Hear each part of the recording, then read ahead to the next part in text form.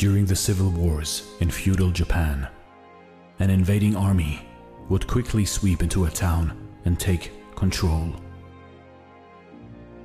In one particular village, everyone fled just before the army arrived. Everyone except the Zen master. Curious about this old fellow, the general went to the temple to see for himself what kind of man this master was.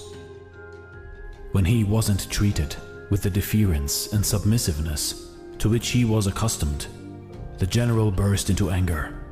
"You fool!" he shouted as he reached for his sword.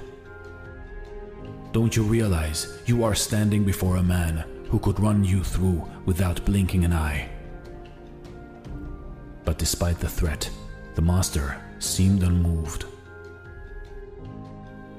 "And do you realize," the master replied calmly, "that you are standing before a man who can be run through without blinking an eye? You see, in life, in your life, the whole secret of existence is to have no fear. Do you hear me? No fear.